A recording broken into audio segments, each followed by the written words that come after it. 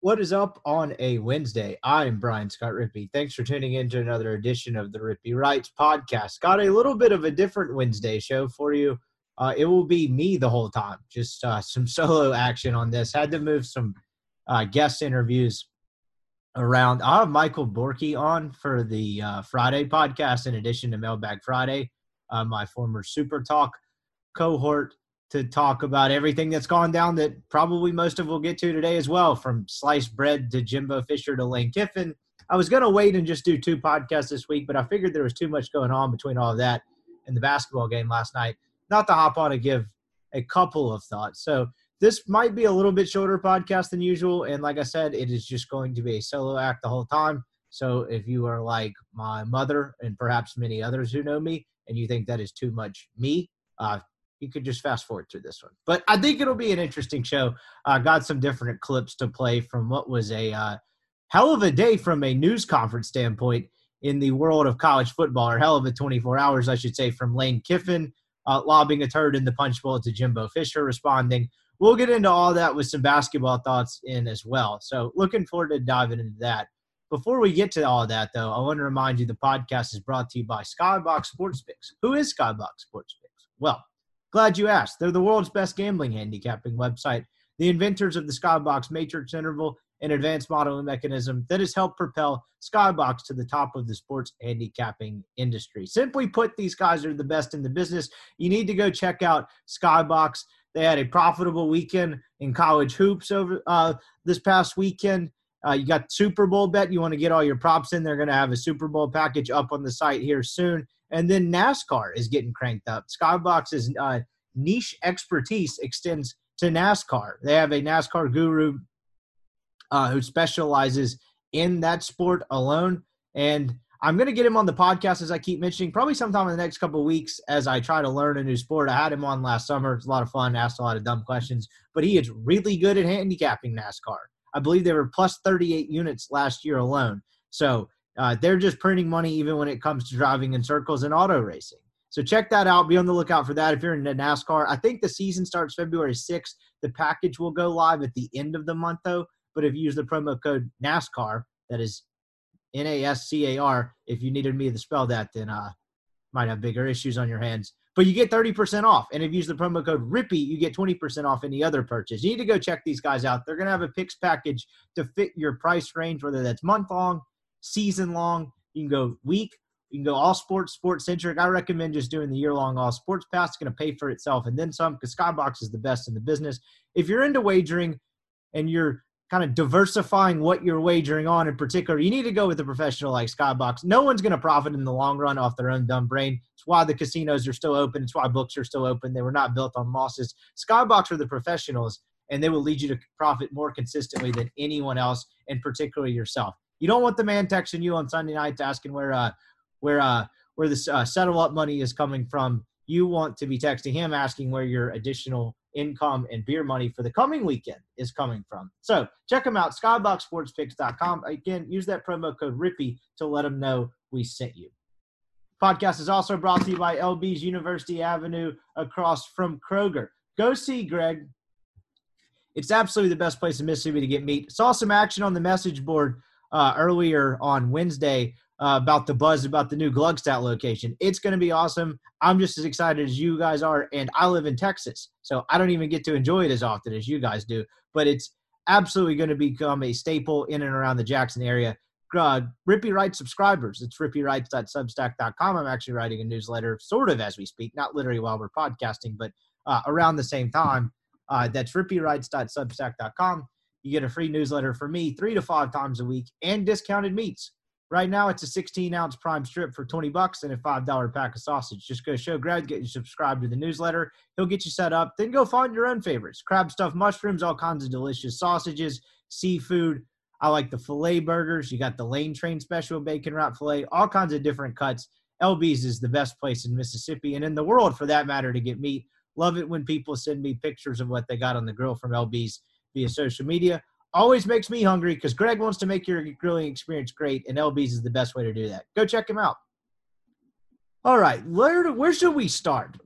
Should we start with Lane Kiffin throwing a turd into the punch bowl and really just stirring the pot, as Lane Kiffin loves to do. So Tuesday, Lane Kiffin had his pre-signing day press conference, because that's really just kind of how things roll now. Did you know that technically, as I record this on a Wednesday afternoon, technically Wednesday was National Signing Day?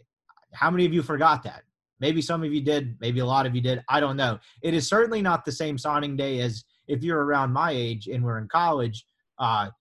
Basically being a holiday. I mean, we had dudes deciding whether they were going to go to class that day based around kids' commitments. And it's just not that way anymore. Between the portal and the early signing period and everything else, November, this February signing period is really just a thing of the past. Like, you select few kids, maybe some grade risk, maybe some undecided kids sign in this period, but it's very few. About 80% of kids sign in the December signing period now. So, like, it's gone from what used to be a national holiday with wall-to-wall coverage on ESPN, SEC Network, what have you, to you barely even noticed it came and went, right? I mean, even particularly for Ole Miss this year, because they're not signing any more high school kids because of this portal-heavy strategy that we've gotten into and we'll get further into, I'm sure, on this podcast in the coming weeks and months. But it's just weird. I don't know. It's weird how things change so quickly, just a couple years removed from implementing the early signing period to now this February signing day or signing period just being largely irrelevant. But I don't think that this is the permanent solution. I think they're going to have to restructure how we do the signing thing, particularly with the portal, because this is not a great setup. There's no way coaches love it, particularly new coaches, when you're trying to put together a staff after you take a job in early December, late November if you're lucky, and trying to get everything prepared and your ducks in a row for signing day, 2 weeks before Christmas. I don't really know who thought that was a great idea, but it doesn't seem conducive for really any parties involved. So I think more change is coming. But anyway, the overall point is just that things in terms of how signing day is handled from a media coverage standpoint in this February period is different. So Lane Kiffin had his pre-signing day press conference or availability or whatever the hell it was yesterday. And, buddy, did he take that as an opportunity to get his message across. From the opening statement on, it was clear that Kiffin had a direct idea and a plan of how he wanted that press conference to go and the message he wanted to get out. And it has sent ripples and shockwaves across the college football landscape. That is for certain. That might even be a bit of an understatement. I remember when I was working still full-time as a reporter and having to sit through these press conferences, the opening statement, particularly like a signing day press conference, was some sort of canned response about how they got 25 great, outstanding young men who are going to be great leaders in the classroom. They're all perfect fits for the football team, yada, yada, yada, and then you would get into the questions. I was listening to Chase and Neil's podcast this morning, or from this morning before I started recording, at least the beginning part of it, and Chase mentioned that the SID, Brad Sheffield, when Lane sat down, I don't know if Ole Miss, like Lane still does like opening statements. I haven't been around I wasn't around long enough for them to do like real press conferences when Lane got there before I left. So like, I don't know if the opening statement is like a normal thing or like that was a different one, but Chase mentioned that Brad asked or kind of suggested Lane give a statement on his portal class, not necessarily the class and signing day as a whole. Makes sense, right? They didn't take any more high school kids since the early signing period thing, but that Kiffin kind of like not caught off guard, but kind of took that and ran with it. And boy, did he run with it. Here is his opening statement, setting the table for clearly what he wanted to talk about yesterday. Here is after he made a joke about Lincoln Riley being the king of the portal for getting Caleb Williams. Here's what he started discussing immediately upon sitting down. Bear with me. I think this audio plays pretty good, but the IT department here at Rippy Writes is still working through some things or working to optimize this, but I think it'll work. Here we go. Title over to him. So, but we're still working, and I think that's really what's going to happen now. You're just going to be year-round, looking at things. Our SEC rule goes into effect of SEC to SEC right now of stopping that, but, NCAA does not have something like that. So you basically have year-round free agency in football, which would obviously be a major issue why they don't do it in professional sports and NFL. So it is what it is. We're just trying to make the best of the rules and the situations. So that's his opening statement, and two things stick out. One, he calls it an issue, which, if you're trying to make a point, you're trying to dictate the course of a conversation over the next 15 minutes, he pointed out an issue in his opening statement. That is very clearly what he wanted to discuss. And that was really just the beginning of what the press conference ended up unfolding into becoming. Some people played along with it, and I mean that in like a good way, asking him big picture stuff. But even when he got asked questions about particular guys, I think Zach Evans was one. He got asked about Zach Evans that stuck out, and he went back to roster building and the rules and everything in place. So I guess before we get too much further into this pot stirring episode, you can get the obvious out of the way. What is the obvious here? One, Lane Kiffin loves to stir the pot. I think after this happened yesterday and I got a chance to sit down and watch the actual press conference, I saw clips of it yesterday while I was working my day job. And then once it came online, I wanted to see it for myself and get the full context of it. Lane just loves having something to gripe about or poke at. And I don't even necessarily mean that as an insult. We all have that one friend that loves to just kind of throw something out there to stir the pot and get the group going. You could actually make that characterization about me in some respects sometimes. Not necessarily about serious stuff, but I'm sometimes like to prod people and kind of get them all riled up. I think Kiffin loves doing that all the time because, my God, from the time he stepped on campus at Ole Miss, it is always something, whether it's poking someone at social media and just randomly body bagging Brian Kelly last week, wondering if he lost a bet or if that cringeworthy video of him dancing with the kid that ended up signing with Alabama today, ironically, was fake or Photoshopped. Kiffin loves stirring the pot. It is always something. You talk to people that work around him, and it's kind of the same thing. It's always something. If you do it one way, well, why are we doing it this way? There's some good quality in that. There's some bad in that. But clearly Kiffin was trying to stir the pot a bit because I think he probably knew that Jimbo Fisher had a signing day press conference on Wednesday. I think he probably wanted him to have to address something. I don't know if that's the direct motive, but there's just no way he threw this out here when we'll get to the A&M stuff in a minute. I kind of jumped the shark, but there's no way he went down this path and then named Texas A&M by name and without it being somewhat calculated. So I think there was some of that to it, but again, he's just a guy that kind of likes to stir things up. But there's also a part of this to where I think he does think this is an issue, and he deserves some credit for being one of the few coaches that is honest enough to kind of call it how it is. He did it in a rather abrasive way, kind of doing the the luxury tax jab at Texas A&M. But he's being more honest than 99% of college football coaches in this industry. You could probably say he's being more honest than all of them. So you got to give him credit for that. But he was just getting started. Here is his comment about Jimbo Fisher and Texas A&M signing class. We don't have the same, funding resources as some of these schools do, for these NIL deals. And so it's basically dealing with different salary caps. We now have a sport that has completely different salary caps. And some of these schools are, 5-10 times more than everybody else of what they can pay the players. So I know nobody uses those phrases, but that is what it is. So I joked the other day, I didn't know if Texas A&M was going to incur a luxury tax, and how much they paid for their signing class. The shit-eating grin, for the lack of a better phrase, on Kiffin's face after he made this comment tells you all you need to know about his affinity for loving stirring the pot. If you're a newsletter subscriber, that's rippywrites.substack.com, little self-plug there. I will put a screenshot or something of the look on his face. If you haven't seen it, maybe some of you have seen it.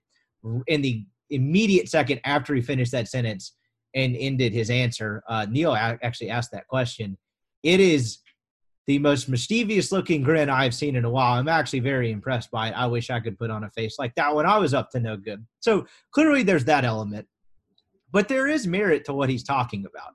In his first answer, or in his first statement, in the opening statement, that is, when he started talking about year-round free agency, and there's a reason that the NFL doesn't have that. I think he's stating the obvious in some ways, but at least he's kind of speaking out on it and trying to, I guess, maybe coax some people to make a change to it because it is an issue. I think he's accurate in calling that. There is a reason that the NFL doesn't have year-round free agency. It doesn't make any sense. You'd have guys' contracts coming up in the middle of the season and then being able to sign with another team. That doesn't really make any sense at all. There's a reason there's a free agency window and then it closes. That's the time you sign guys to contracts and everything else. And Borky and I talked about that right after we did a podcast, I think, right after the Sugar Bowl, maybe a week or two after, about how exhausting it is to keep up with the transfer portal because it never really stops and it's year round. And we came up with the whole, well, why not do it like a signing window and have a transfer portal window? It's not really like some groundbreaking concept. I'm sure every single sports media person you've listened to that covers college football and has talked about this topic has, put out or thrown out some sort of idea. That's not some novel concept, right? That's not earth-shattering stuff, but I think it is certainly needed. And so I think Kiffin has a valid point there, and it is a bit of an issue, and like it's somewhat exhausting. I mean, the system is messed up. I know for a fact that at least one assistant coach, I think all of them, are on vacation this week. One of them I'm doing a completely unrelated story on, and they're on vacation this week. I think they get the next 2 weeks off or something like that. National Signing Day was technically today. So, it's a messed up system when the second signing period, dudes are taking vacations. And look, I know it's a dead period and there's nothing they can actually do, but that doesn't seem like a system that's functioning as it was designed to be. So he's got a point there. And as far as the A&M part of it goes, why A&M? Well, A&M's gotten a lot of publicity for, one, having the number one recruiting class in the country, taking that throne from what is usually Alabama, maybe an occasional Ohio State or LSU mixed in, but Georgia. I'd be stupid not to add that one in there. But that's kind of been dominated by Alabama or Georgia in the last half decade or so, and now A&M took it over by a pretty sizable margin. If you look at the amount of 5-stars they signed, they added another one today. So there's a lot of publicity and kind of rumor-ish stuff regarding their NIL fund and them taking advantage of it and how large it is, and the $30 million allegedly they spent, or 31, whatever the number is, on the signing class. Given when they talk about coaches being honest and candid, even when coaches are honest and candid, they rarely go to the point where calling out someone else in the SEC and just being like, well, we can't do that here at Ole Miss. You rarely hear that. You rarely hear coaches kind of call each other out by name. And I know he didn't necessarily say Jimbo Fisher, but my God, he said Texas A&M, the institution that he works for. I doubt he was just using Texas A&M as a random example. I feel pretty confident he was probably not using it as a completely random example. Another question that came to mind throughout all of this is, why exactly did he do this? What is there anything beyond him just trying to point out an issue as it pertains to NIL, which everyone knows this is an issue, right? We talked about this a ton on this podcast, and I'm sure elsewhere, newsletter, what have you, of NIL is great in theory for the players. I mean, I and everyone else all for these kids making as much money as humanly possible. But when it's completely unregulated, it breeds total and utter chaos, and that will lead to what you haven't always had in college football, and that's 3 or 4 programs benefiting from it more than everyone else, and there being a complete lack of parity in the sport. Now, it might be 6, 7, 8 programs now rather than 3 or 4. It might benefit it in that sense. I imagine I don't see any reason why USC wouldn't crush it in NIL. I don't understand any reason why Texas and Texas A&M wouldn't crush it in NIL. Just look at their athletic budgets, look at the alumni base. So maybe it's opening the door for a couple more programs to kind of get in on that elite level, but you're still going to have an imbalance and a lack of parity in a sport that's never really had it.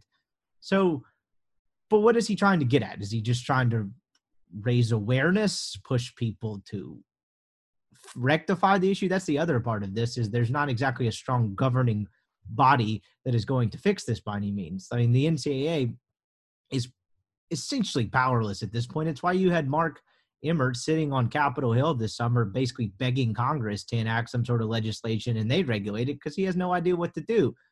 And basically this NIL compromise was, well, between the NCAA and the schools and the players, well, you can't have our money, but you can make your own money. That's essentially what this came to be, and he can't legislate it because that kind of undermines exactly what the NCAA is in place to do. So, again, I have used this example a lot. No one is going to ever sympathize with Mark Emmert, but I empathize with him a little bit, where he's sitting up there begging Congress to do something about it because it was going to turn into a shit show. And now what do you have? You have a complete and utter shit show. So I get him from that standpoint. That would probably be the first and the last time you hear me empathize with Mark Emmert in that sense. But drawing it back to Kiffin, what is exactly he trying to get done here? Is he just getting out his thoughts and being candid and honest, which he does actually more often than other coaches? Or is there some ulterior motive there? Because, what he goes on to say is talking about how he can't do that at Ole Miss, right? They don't have the $30 million for a signing class or whatever the number might be, despite Texas A&M and Jimbo Fisher denying it, which we'll get to in a minute. I doubt he's prodding Ole Miss to kind of get on top of the ball, because I would argue with Ole Miss's, the Grove Collective and the couple of the NIL things that popped up, I would argue Ole Miss has been more on top of the ball than most schools when it comes to NIL. There were a handful of schools that were out in front of it earlier than Ole Miss was, but on the grand scale of where Ole Miss usually falls in line when it comes to NIL stuff, they were actually more proactive than I figured they were and got it together quicker. And that's a credit to, alumni donors and, whatever role the athletic department can play in it, wink, wink, for getting it together that quickly. So I don't exactly know what Kiffin is prodding at or what exactly his motive for this play was, other than maybe it's just the simple genuineness of wanting to bring awareness to something he feels is unfair. Now, the ironic part about it is there's probably not a coach in the country that's benefited more from the transfer portal than Lane Kiffin. But I don't think that's a great retort to being upset with what Kiffin said. And not that most of you people listening are upset about it, but it did kind of, obviously A&M fans probably pretty upset about it. I don't think a smart retort is, well, you use the transfer portal more than anyone. Jimbo Fisher actually said that today. Again, I'll get to that in just a second. So it's there and available to you. Kiffin's not denying that. Multiple things can be true at once. He can think it's a screwed up system and also utilize the transfer portal to his advantage, which is what he absolutely did, which is honestly probably what Jimbo Fisher the approach he should have taken in answering it. But to wrap up the Kiffin part of it, it's fascinating from a lot of perspectives, because he walked in that room knowing exactly what he wanted to say yesterday and what he wanted to dictate. And he's one of the biggest and most powerful figures in college football. And he is very much aware of the weight his voice has in the sense of people talking about it. Now, he's not Nick Saban to where, look, if Nick Saban wants to get something investigated behind the scenes or changed behind the scenes, by God, that shit's getting changed, particularly if it is up to Greg Sankey in the SEC office. I don't think he carries that kind of weight. I don't think he's swinging that big of a stick, but I think he knows the wide reach of his voice and the ripple effect and honestly some of the chaos that it causes. And I think he plans to utilize that. And yesterday it was a way he wanted to utilize it. There was actually one more clip that stuck out, and it came actually from Ross Dellinger asking Kiffin a follow-up to the whole fixing it and doing it better aspect of things. And here, I'll just play it first before we get into the free agency salary cap stuff, and then I'll shift to Jimbo Fisher. But here's what Kiffin's answer was regarding how do you do this better? What are your thoughts on how to fix this? Well, they probably got to do that, like you said. I mean, that's I always say, look to people that have done it a long time. They know what they're doing. The NFL knows what they're doing. It's not open free agency all year round for a reason, and you got long-term contracts for a reason. So, kids can't leave at any point of any year all the time. So, and somehow they're going to, I bet, try to control NIL, because now you got, like I said before, you got these salary caps of places, giving players millions of dollars to play before they ever play, and other places not being able to do that. So what would the NFL look like if there were a couple teams in the NFL that their salary cap was 10 times more everybody else's salary cap? So that's where you're headed. So they're going to have to do something, or I guess they don't, but it is what it is. Well, to answer Kiffin's question at the end there, what would the NFL look like if one team's salary cap was 10 times bigger than the other? What would that look like? Well, it would look like Major League Baseball. And what he's actually talking about is a lack of a salary cap, which was the entire point he was trying to make. But, if you have one team that's capable, has a bigger budget or a bigger payroll is probably the term he should have used. You have the NL or the AL East. You have the Tampa Bay Rays versus the Boston Red Sox and the New York Yankees. But college football doesn't really work that way. Ole Miss cannot be the Tampa Bay Rays of college football. There's just, talent matters too much in football, and there's just not enough of it, I don't think, to overcome being able to overcome it and being able to overcome the gap and being able to beat Alabama and Auburn and LSU or whomever is, toward the top of the West in a given year if you're a program like Ole Miss. Now, with that said, I think he's trying, and maybe that's where some of this is coming from, because you talk about the portal strategy, right? Ole Miss has the number 1 ranked portal class in the country, and they went entirely portal heavy. He had a quote in there earlier talking about, there's no evidence if this works or not, but we're going to try to be cutting edge. Well, I mean, to me, that's a little bit of money, like Moneyball minus the nerd analytics. Like, he's trying to do something different because I think he realizes that Ole Miss can't recruit the same type of kids in Alabama and a Texas A&M can. People don't like to hear that, and you point to the Hugh Freeze era. That's an anomaly given the history of Ole Miss football. Now, could Ole Miss get to a point to where they could? Maybe. I'm not saying it's impossible. I think the fact that people kind of give a stank eye when Ole Miss lands kids like they did in the 2013 and 2016 classes versus when Alabama does it is incredibly silly, but I think that's becoming a more and more outdated way of thinking.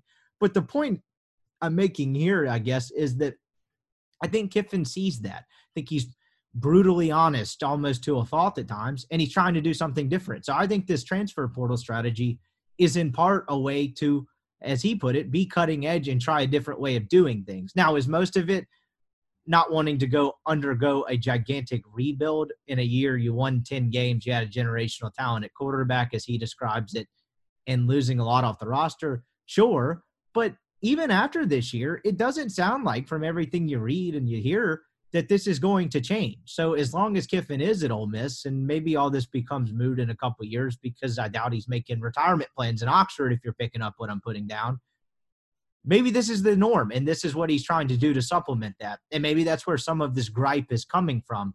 I am interested in learning why he chose now, because I figured yesterday would be the day where you flex on the fact that you added the best transfer class in the country, according to whatever the rating system is out there. I think it's 247 Sports. I try to use a Rivals one if I could, just because, shout out Rebel Grove, but I can't find a Rivals portal class rankings. But that's what I thought was going to be the case yesterday. Like, we're really proud of the way we retooled the roster and being innovative and all that, but instead he took this approach. And it's, I guess, somewhat surprising, but again, from the time the opening statement happened, you knew where this sucker was headed. I'm just curious, I guess, why he did that, and we may never necessarily know the answer to that. Now, to the back part of it, when he talks about the salary cap and them fixing it, I think there is merit to that, right? Like, I think he wants – it's interesting because he's calling for a more even playing field in a sport that's never had a level playing field, and the last SEC program he worked for was at the top of the most imbalanced playing field in professional sports. I think there's probably a little bit more imbalance in some of the European soccer stuff, but we're still learning on Soccer Corner over here. Maybe in a year or two I could break down some soccer payroll stuff, but you get the big picture here, right? Like, he's calling for an even playing field in a sport that's never had it. And I don't really know how NIL gets regulated from a salary cap standpoint. I could see it being regulated in other areas and really kind of cracking down on making sure it's all above board and, I guess, more red tape, for the lack of a better phrase,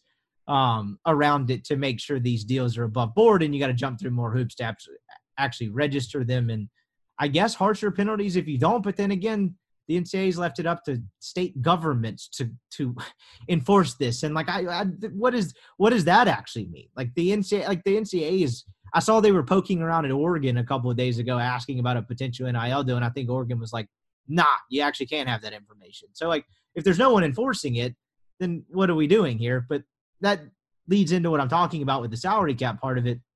How can you cap NIL in terms of the amount of money schools, really donors, can spend? Because at the end of the day, you're basically telling rich people how to spend their money and how much of it they can spend. And what it's going toward is almost completely unregulated. So, like, in that sense, I'm not necessarily sure how you can salary cap this by any stretch. Maybe they can. Maybe I'm wrong and I'm just not seeing it. And we could probably have someone on the podcast eventually, I'm actually looking into that would maybe know.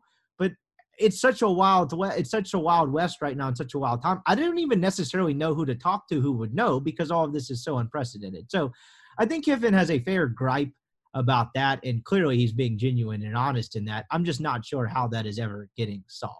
Now, let's get to the second part of this, because I think we covered the Kiffin part. He's very he's very much not a fan of, some schools having gigantic budgets, NIL budgets than others. But again, this is the same thing that's been going on for years, just now all above board, which Jimbo Fisher classically outlined a month ago. But maybe because it's all above board, he feels a little bit more comfortable kind of calling it out. I don't really know, but it's kind of funny. He's like getting a taste of maybe being one of the have-nots when he worked at a have and a couple haves, that being USC and then being the OC at Alabama. Who knows? But talked about at the top.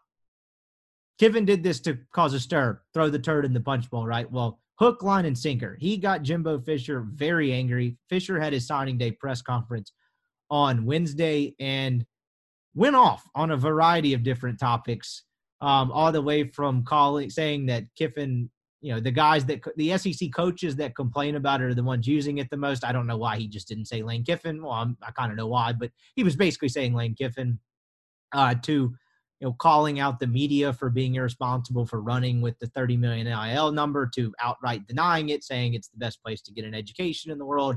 And have you ever been to a game here? Why don't we just play the audio? Here's clip 1 of Jimbo Fisher being very angry about people accusing him of using NIL legally to get this signing class. Here we go. One more thing. I don't know who asked this question, but I'm going to include the question in this clip because this is the most loaded question of all time. This has to be one of those TexAgs trash programs, bro. Some of you are going to get that reference. The way this question is worded, I'm going to include the question here because, my God, talk about shaping a question to get an answer. Watch this or listen to this. Do you kind of consider it a slap in the face or whatever when there's these thoughts out there that Very. It's because a lot of money is being spent and just your thoughts? Here's what I'm going to say, and this is point blank. This is point blank because here's my problem. There is no $30 million fund. There is no $5 million. There is no 10. This is garbage, okay? And it pisses me off that people, and here it comes from a site called Bro Bible by a guy named Sliced Bread. And everybody runs with it. So it's written on the internet as gospel. How irresponsible is that? I'm going to tell you, there's some very reputable writers in college football and sports that wrote it and have said it and have done things. That's unbelievable to me.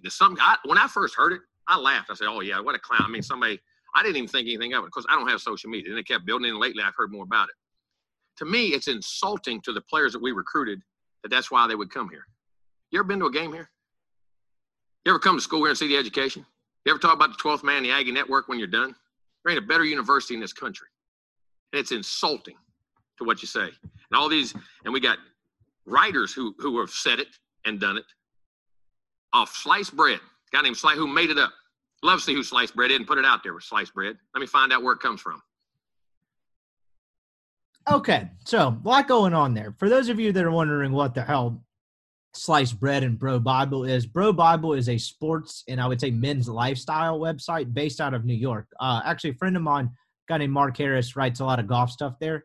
I don't read Bro Bible on the regular, but I think it's a decent site. Like they do decent, funny stuff. It's kind of one of those modern internet sites, but they certainly don't cover SEC football on the regular. Now, when you're wondering who the hell is Sliced Bread, my sources deeply embedded at Bro Bible have told me that they do not employ such a character named Sliced Bread, and they don't know who Jimbo Fisher is talking about, and they deny these salacious allegations. Maybe it was a stringer that Sliced Bread forgot about. You'd be surprised at how often people might forget about freelancers and stringers. But on a more serious note, what he's talking about is the original article from Bro Bible about Texas A&M paid an outrageous number, $30 million, for their number 1 ranked recruiting class through NIL, which is, again, I remind you, legal.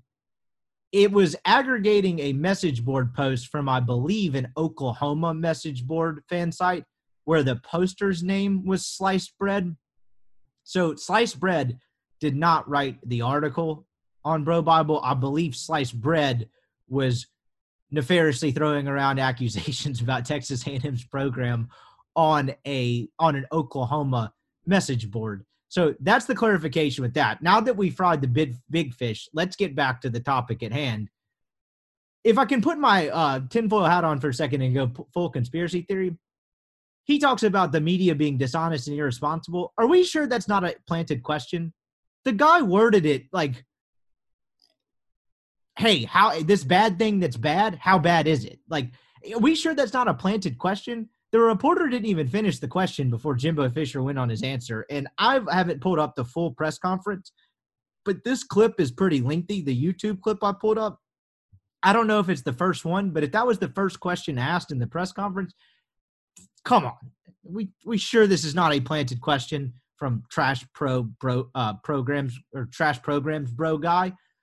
That's a video that needs to make the rounds again. So maybe. I'm still investigating that one. I think it's a planted question. Now, Jimbo Fisher could have handled this a lot of ways. And I would give him a C- to a D+ in how he handled this. What's an F, you ask?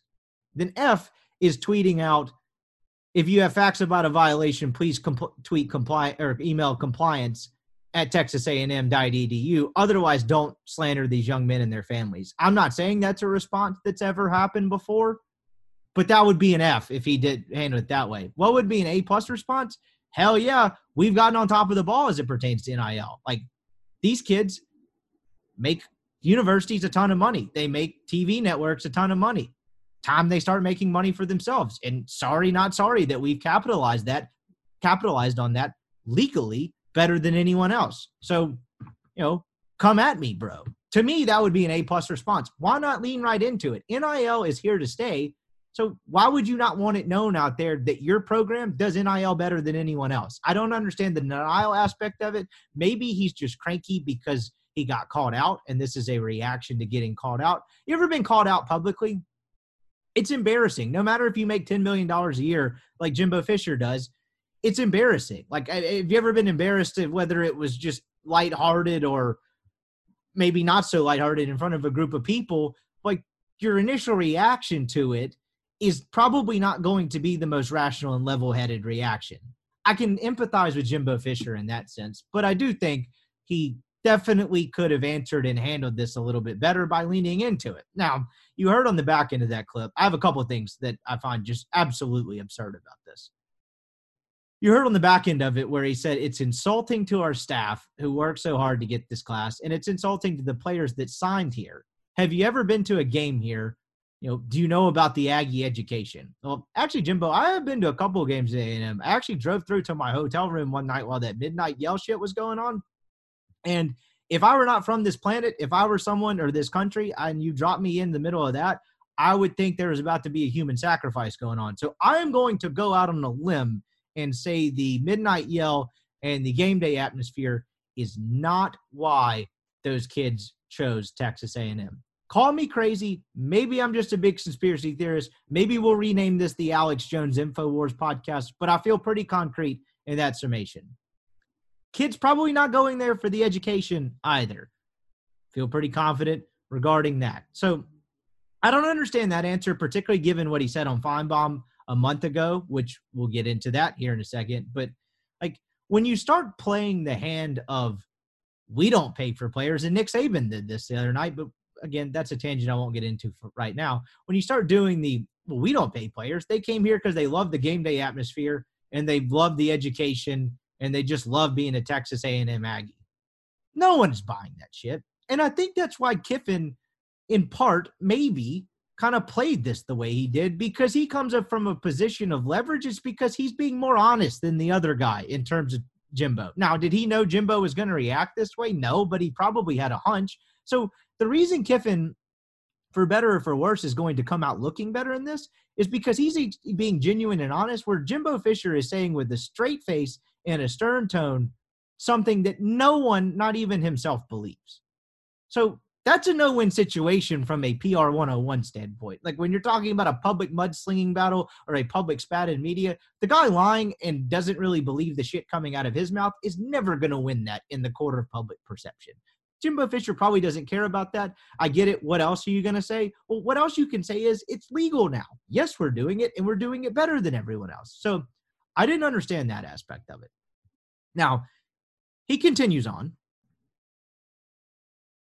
Here's the part where he gets to Kiffin. Ready?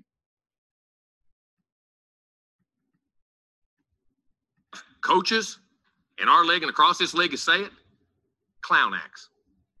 All right, irresponsible as hell. Multiple coaches in our league. And the guy's griping about NIL, griping about transfer portal, using it the most and bragging about it the most. That's the ironic part. You want character? I'll take it with any of y'all. It's a joke. It does piss me off. The other thing, when you look at vice president, I get another one. Vice president of Notre Dame. Supposed to be a reputable university, right? That's a heck of a person leading a reputable university. I'd be real proud if I hired that guy. Read it off sliced bread. But they say it because it's written on the internet. We worry about the kids and social media and internet. How about grown-ups? How about the guys that are supposed to be setting an example? How about writers who are supposed to be writing the right thing? How about coaches that are supposed to be doing the right thing? And I'll tell you what, I know how some of those guys recruit too. Go dig into that. Okay, again, a lot going on there in that clip. He went from kind of being soft on not dunking on Kiffin directly when he said guys, multiple coaches, talking about it and being irresponsible clown acts. Really, he meant Kiffin because, again, Kiffin said these comments 24 hours prior.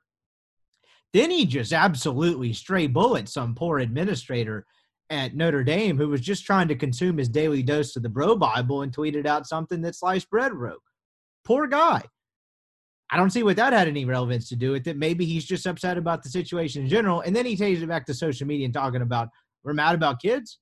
What about these adults not setting examples? I am pretty sure when he was saying that, he pictured the Lane Kiffin Portal King, Tiger King meme that he put out the other day. If you're not on Twitter, sorry, you're not going to understand that. But those of you that are probably saw it.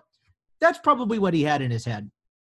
Now, the last part about this, he contradicted his entire point at the end of this, where he says, those other guys, I know how they recruit. Why don't you dig into that? So you signed the number one class in the country when everyone else is cheating but you? Come on, dude. No one believes this. So, again, why not just lean into it? It is above board. Part of this is coaches are so trained to just kind of publicly lie about the stuff they weren't able to use to talk about that now that it's legal and above board, they still don't feel comfortable saying it. They still feel like they have to lie. What are you talking about, Rippy? Well, I'm talking about this. This was Jimbo Fisher about a month and a half ago, mid-December after the early signing period on Paul Feinbaum. You can't promise things. You can't say, I'm going to get you an NIL deal, and that's illegal. I mean, all you can do is present what other players in your university have done in the past. That is all you're allowed to do. But there was a lot of NIL deals going on before all this was going on. They just weren't legal. No one told nobody. I mean, all that stuff in college. Now, we don't part of it, but at the same time, that's where you're at today's time. At least it makes it out there, and it is legal, and the guys can get compensated. But I think it's enticing in recruiting. I think it's very dangerous in that way. But I mean, you got to enforce the rules when they're broken. You got to handle that part of it. You can't.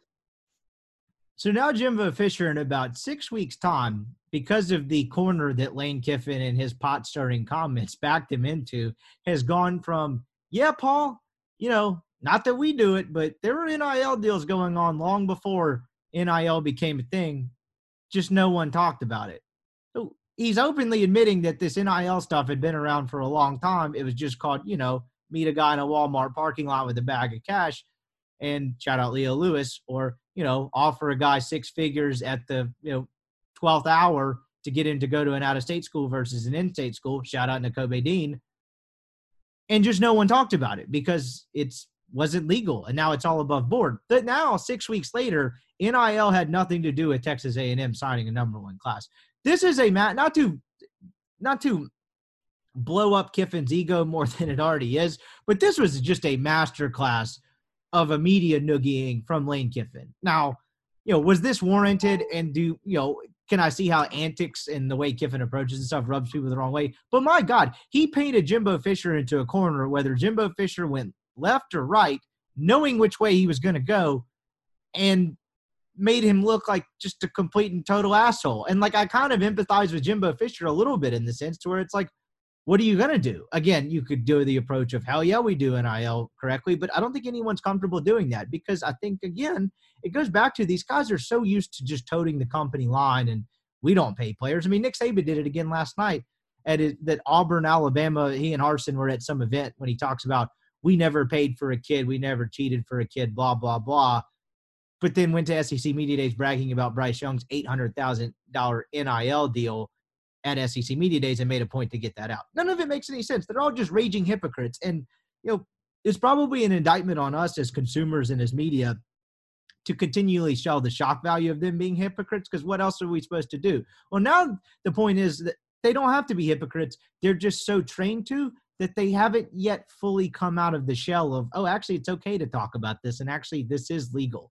Jimbo Fisher was almost there in December, but he crawled back into the shell there in January, which I just kind of find hilarious. And again, this is probably not what he wanted to be talking about when he signed the number one class in the country, but Lane Kiffin made sure that he was going to have to talk about it today. How intentional was that? I guess is up for debate, but I would call it pretty intentional. Now, the last part of this, when you get to the genesis of Jimbo Fisher's reaction, why did he react the way that he did, right? Why didn't he go left when he went right? And no, I'm not talking about political leanings. You can switch it up, right, left, whatever. Why did he go for full-on denial?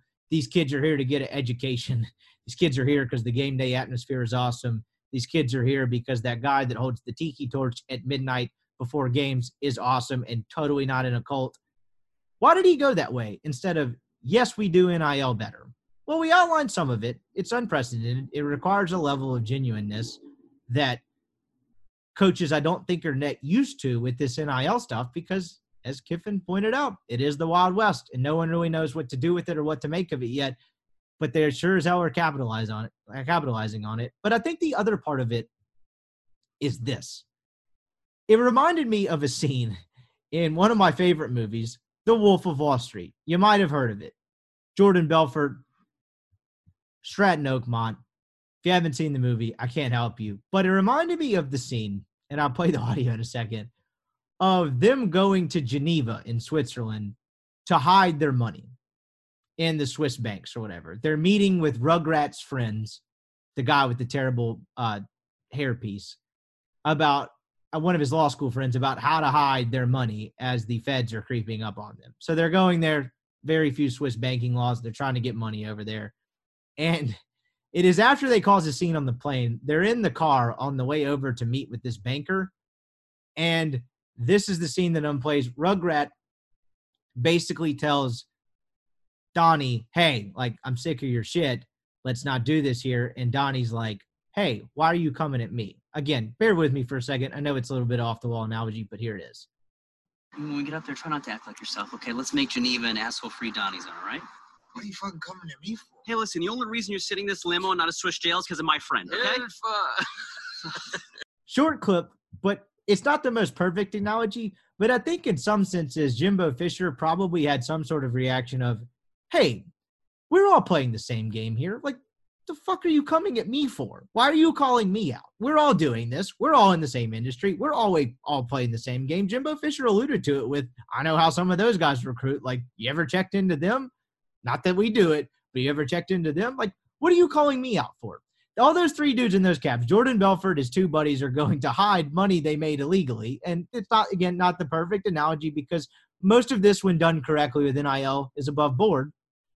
But they're all playing the same sketchy, somewhat illegal game, right? Because technically legal in Switzerland, what they're doing, going to hide the money over there, very few Swiss banking laws. Like, Donnie Azoff is sitting there going, what are you coming at me for? Like, why are you telling me this? Like, we're all in this same boat together. And I just think there's a sense of that in what Jimbo Fisher, in his reaction is. It's like, why is this guy coming at me? We're all in the same business. We all know how this goes. What are you calling me out for? Like, what the hell is this? You do the same thing.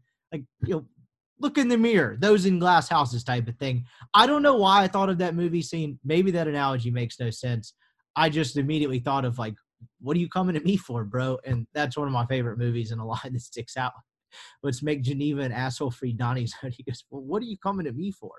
Anyway, so that's pretty much all the takes I have on that saga. That may have been widely just a rambling segment of nonsense. I don't know. Again, still getting the hang of these solo podcasts, but a masterclass in stirring the pot from one Lane Kiffin. And I think part of the genius in it is he's not hiding behind, but it's through the guy. He's stirring the pot through the guise of a legitimate issue because it does need to get fixed. This NIL stuff is madness. It's exhausting to keep up with. The portal is exhausting to keep up with. The NIL thing is completely unregulated. Certain schools are at a complete disadvantage than others in terms of what their quote-unquote NIL laws are, but then you're sitting there thinking, well, why do they have to follow those NIL laws? Who's actually enforcing this and going to bust them? But if you're a school like Ole Miss, less than a half decade or just over a half decade removed from a immensely high profile NCAA investigation, are you really going to take the risk of busting the rules again, or at least abrasively busting the rules?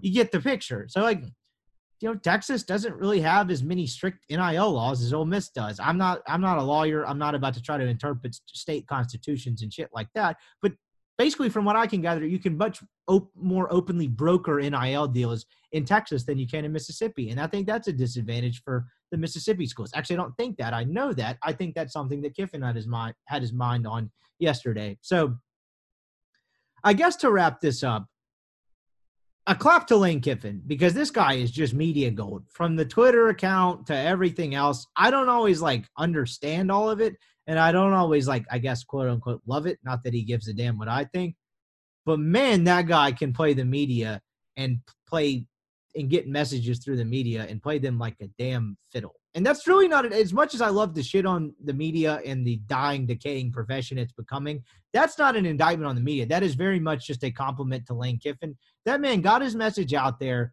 and put an opposing SEC West coach's brain in a pretzel and made him look like a total asshole in the process. So congrats to Kiffin for that. I don't know exactly what it will end up doing, but if that was the goal, mission accomplished, pal. All right, the last thing in this shortened solo podcast I wanted to get to before we get out of here was Ole Miss won a basketball game last night down on the Bayou in the Red Stick, Baton Rouge. They beat LSU 75-72, I think it was, maybe 77. It doesn't matter. Ole Miss won a really gutsy road game at an LSU team that kind of had their backs up against the wall and really needed to win that game. Now, LSU's dealing with some injuries. They're a little bit healthier. The Pinson kid played last night. So, they're not, I guess, quote, at full strength, but they're closer to it than they were 2.5 weeks ago. LSU, I think, has now lost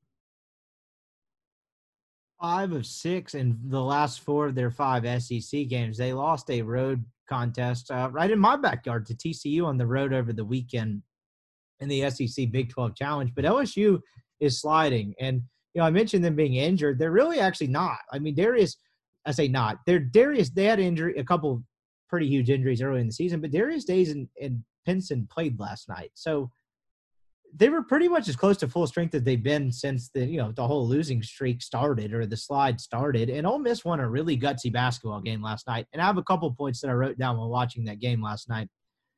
One, this conversation has to start with Daeshun Ruffin. This kid, I hate to use the cliche in terms of saying he's coming into his own, but this kid is figuring it out. He's an unbelievably talented scorer, and it's for someone who, he had the wrist injury in the season over against New Orleans and basically missed the entire non-conference schedule. I think he played limited minutes in one game and then kind of a little bit of a more extended leash in the second non-conference game, and then had one tune-up basically before they were supposed to start SEC play with Florida, where he wasn't really on a minutes restriction and kind of let loose. And now that he's, 12 games into his real collegiate career, because he played 15 minutes in the opener, he is, for a diminutive, a smaller guard, for those of us not in the 6 foot club, shout out, hand up here, he's an inspiration to us all. And he's a good finisher at the rim. He's become a better finisher at the rim. I think he's finally starting to figure out how to finish amongst, around, and through contact, particularly with guys that are larger than him around the rim. And I think you saw that on display last night. He had 19 points in 23, 24 minutes, something along there, before he took a baseline jumper, got fouled on said baseline jumper, free throw line extended jumper, got fouled on that free throw line extended jumper and hyperextended his knee, was not able to return. He had 19 points in about 24 minutes last night. And one of the things that I think is probably indicative of the maturation process is, one, he made a couple of 3-point shots last night. And once he started doing that, you could tell that LSU didn't really know what to do with him. Ruffin was 2 of 4 from the 3-point line before he exited the game. And he made his first 2, I believe, early in the first half. And you could tell no matter who they had on him, it was kind of in the back of the defender's mind a little bit. Like you've seen guys not necessarily close as hard out on Ruffin because he's so electric off the bounce. And he hasn't really had a very good perimeter jump shot so far. He made a couple, and now it's like, okay, do I go back, close out a little harder? Do I kind of open up the opportunity for him to beat me by me off the dribble when I'm coming on a closeout? Like you could tell it was clearly kind of festering in the LSU's defenders' heads. And I think it also helped that Ole Miss, for as offensively challenged of a team they are, for the first 17 minutes of the first half, they were about as locked in from perimeter jump shooting and the three-point line as they have been all year. I think Ole Miss 7 of 11 in the first half from three-point range, and I believe they missed their last two. So they started 7 of 9. So I think it helped that there was just kind of a three-point onslaught while Ruffin was heating up from the perimeter that kind of made LSU double or think twice a bit in terms of how they were defending Ruffin. But beyond that, beyond the perimeter jump shot, which I think will come, if Ruffin ends up staying around the Ole Miss program and becomes a 2-3 year player or whatever, if he can develop a somewhat consistent perimeter jump shot that went in anywhere close to the rate it did last night, it's not even just the three-point shot. He had a couple step back mid-range that were really big time moves. Like high caliber SEC scoring moves.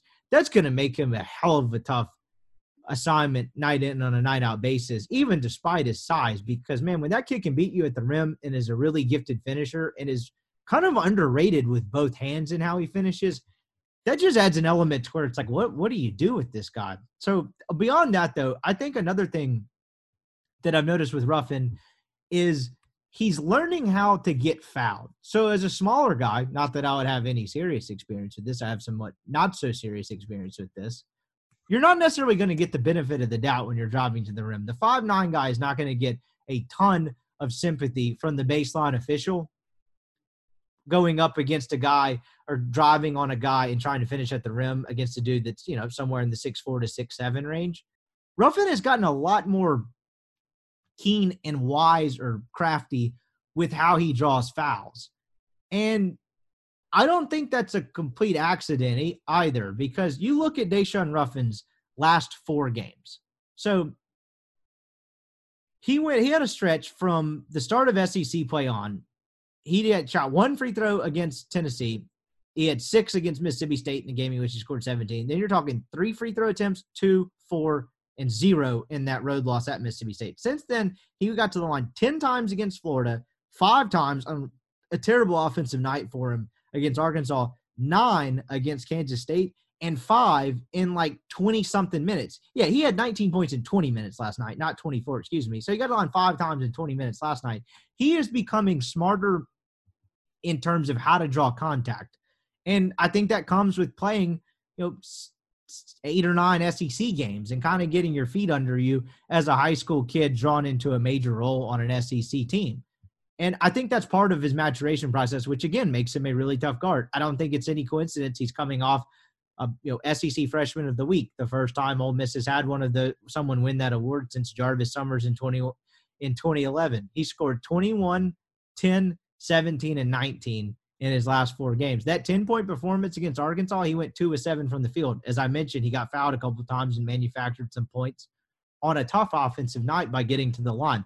He's becoming smarter and more crafty in how he draws fouls. And man, if that kid develops a perimeter jump shot that is somewhat reliable or something that defenses have to consistently respect, he's going to become, I hate using the word unstoppable for guys that are not putting up 25 a night in the old association, the NBA, but man, he's going to be a tough assignment. And then on top of that, beyond the Ruffin stuff, because I hope that injury isn't serious. I'm not a doctor. I just pretended to play one on radio for a while. It looked like a knee hyperextension. Even the TV guy, the color analyst, I don't remember what his name was, took some liberties to say, hey, I played a lot of hoops. I've had that injury before. I'm pretty sure that's a hyperextension. That's not going to put him out for the year, but not that it matters a ton with Ole Miss's grandstanding in terms of the postseason, but for the sake of this team in the immediate short term, they can't really afford to have that guy miss games, which leads me into the segue. The other part of this, hats off to the team for not quitting. We wrote about this in the newsletter this past week, where Ole Miss faced a 3-game week at home, coming off just a embarrassing and really pathetic loss to a bad Missouri team at home, and then getting your ass kicked in Starkville. Now you have 3 games at home.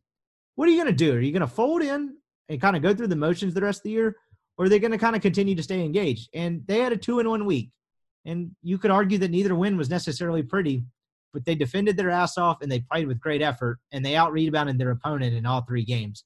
That is a telltale sign of a team that hasn't quit, and they deserve credit for that. The offensive product isn't great. We've spoken about that ad nauseum. I talked last week on the podcast about how there are pieces to build around between Morrell and Ruffin. They're real players, and I'd like to see a little bit more, and I think everyone would, from Brakefield offensively, but he gives them pretty decent effort defensively and at least tries on the rebounding front. Numbers don't always add that up, but at least looks like he's giving effort there.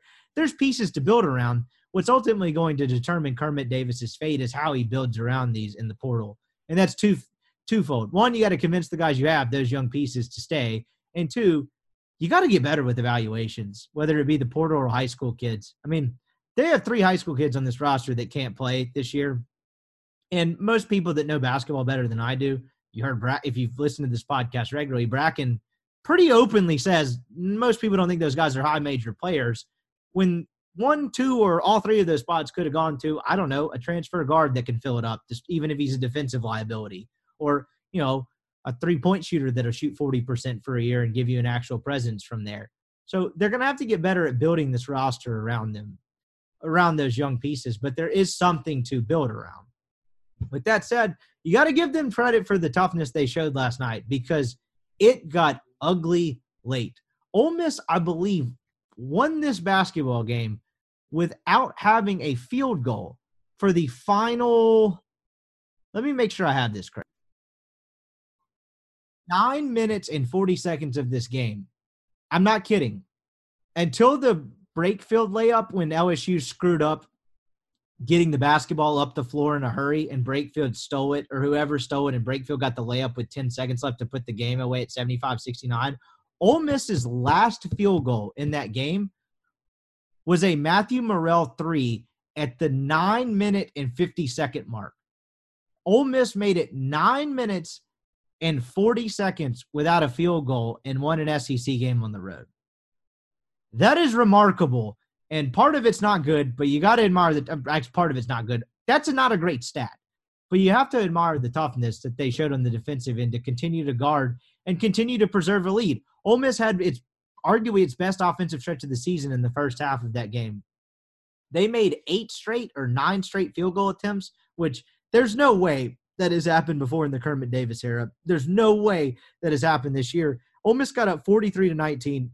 LSU closed the half on like a 16-2 run that between both halves extended to a 19-2 run that cut the lead to 8. Ole Miss had another 7-minute drought in this game. Ole Miss basically had 15 minutes of this game where it did not record a field goal in succession. So you had a 7-minute stretch in the first half and a 9-minute stretch in the second half, roughly, give or take, round up. We'll call it 15 minutes, and beat pretty much a full-strength LSU team on the road. That's remarkable. Now, that's also a product of everything we just outlined, with the offensive product being so bad, and really there being no excuse for it being as bad as it is. But that's a credit to them not quitting and the toughness they showed. And part of this is being a screwed-up roster, but when Ruffin went out, you're already down your 2 best guards at that point, right? Joyner's on the bench because he has a back issue that's going to keep him out at least 6 weeks. I wouldn't necessarily be totally optimistic about him playing for the rest of the year. Just read into that what you want to, just a hunch. But you're down your 2 best guards. Even a good team is going to struggle to get the basketball up the court and have good, decent to sufficient guard play when they're down their 2 best guards. I don't know if any of you guys caught the Kentucky LSU game about 3 weeks ago, early in this year, that actually started LSU's kind of coming onto the scene as, oh, these guys are actually pretty good. Kentucky lost Severe Wheeler about 5.5 minutes into that game with a concussion, and that was one guard. And Kentucky struggled to get the basketball up the court and score and run good half-court offense. Ole Miss, for the remainder of that game, and they lost in Baton Rouge. And Ole Miss is down 2 guards for a team that's already offensively challenged. And granted, it was terrible offensively for pretty much that entire second half. And they were still able to come out with a win with the way they defended and the way they rebounded, because they're an undersized team that lacks depth in some senses. But the effort on the rebounding front over the last 4 games, let's see, I'm going to have to look at the split box score last night. they pulled 34 rebounds to LSU, or they pulled 29. So they got out-rebounded last night. That would have been 4 in a row, though, where they out-rebounded the opponent. But 34-29 is not a rebounding margin where you look up and think, damn, like we certainly lost that game. So the point being in all of that, they play with great effort. They play with great effort on the defensive end of the floor, as offensively challenged as they are, and they were able to preserve and get a pretty quality road win. Not that it ends up mattering, but you got to give Kermit credit. And I guess back to the guard point as I kind of ramble here, as much as Kermit's at fault for the roster construction and how bad this is offensively, even without Joyner, because as I've said ad nauseum on this podcast, this wasn't a great product with Jarkel Joyner on the floor from an offensive standpoint. You got to give him credit for last night, because Austin Crowley, who had to play no matter how many fouls he had because of how shorthanded they are from a ball handler standpoint, fouled out with a little over 3 minutes to go. I think it was right after the last media timeout. Maybe it was a little bit before. Ole Miss basically survived the last 4 minutes of this game without anyone that can handle the basketball. You can count Matthew Morrell, I guess, and Ty Fagan, I guess, but neither one of them were brought here to Ole Miss to be the primary ball handler in crunch time, nursing a lead on the road in an SEC game. I can promise you that. And it wasn't pretty, right? I mean, their best press break was turning it over, LSU turning it back over, 2 guys falling on the floor, and Ole Miss getting a layup by getting a 50-50 ball and throwing it up the floor out of chaos. Like, this was not the prettiest thing in the world. But credit to Kermit, the most crucial possession of the game, it is 72-69 with a little over, that was about 40 seconds left. So, or 55 seconds left. Ole Miss gets the basketball across half court, and they run a little bit of like a kind of an up screen action from the baseline up to the top of the key for Ty Fagan. It looked like they were trying to get him something going to his right hand and kind of get him going towards the rim, or, depending on how the screener came off the screen, and potentially an open 3-point shot, which Fagan has made enough to take. And at that point, again, what are your options with Joyner out, Crowley out, and Ruffin out? But point being, it ends up being kind of a ticky-tack hand check foul on Darius Days. You could debate whether the foul call was great. Ole Miss shot like 14 more free throws than LSU. That doesn't really happen a ton when you're on the road in the SEC. But you got to give Kermit a little bit of credit for getting them up the court and in some sort of organized action in that moment, because you're down pretty much all of your ball handlers. And to get into something organized and get a guy to the free throw line, even if it was kind of a gift, you got to give him some credit there. So, in all the bad that's been this year, they haven't quit.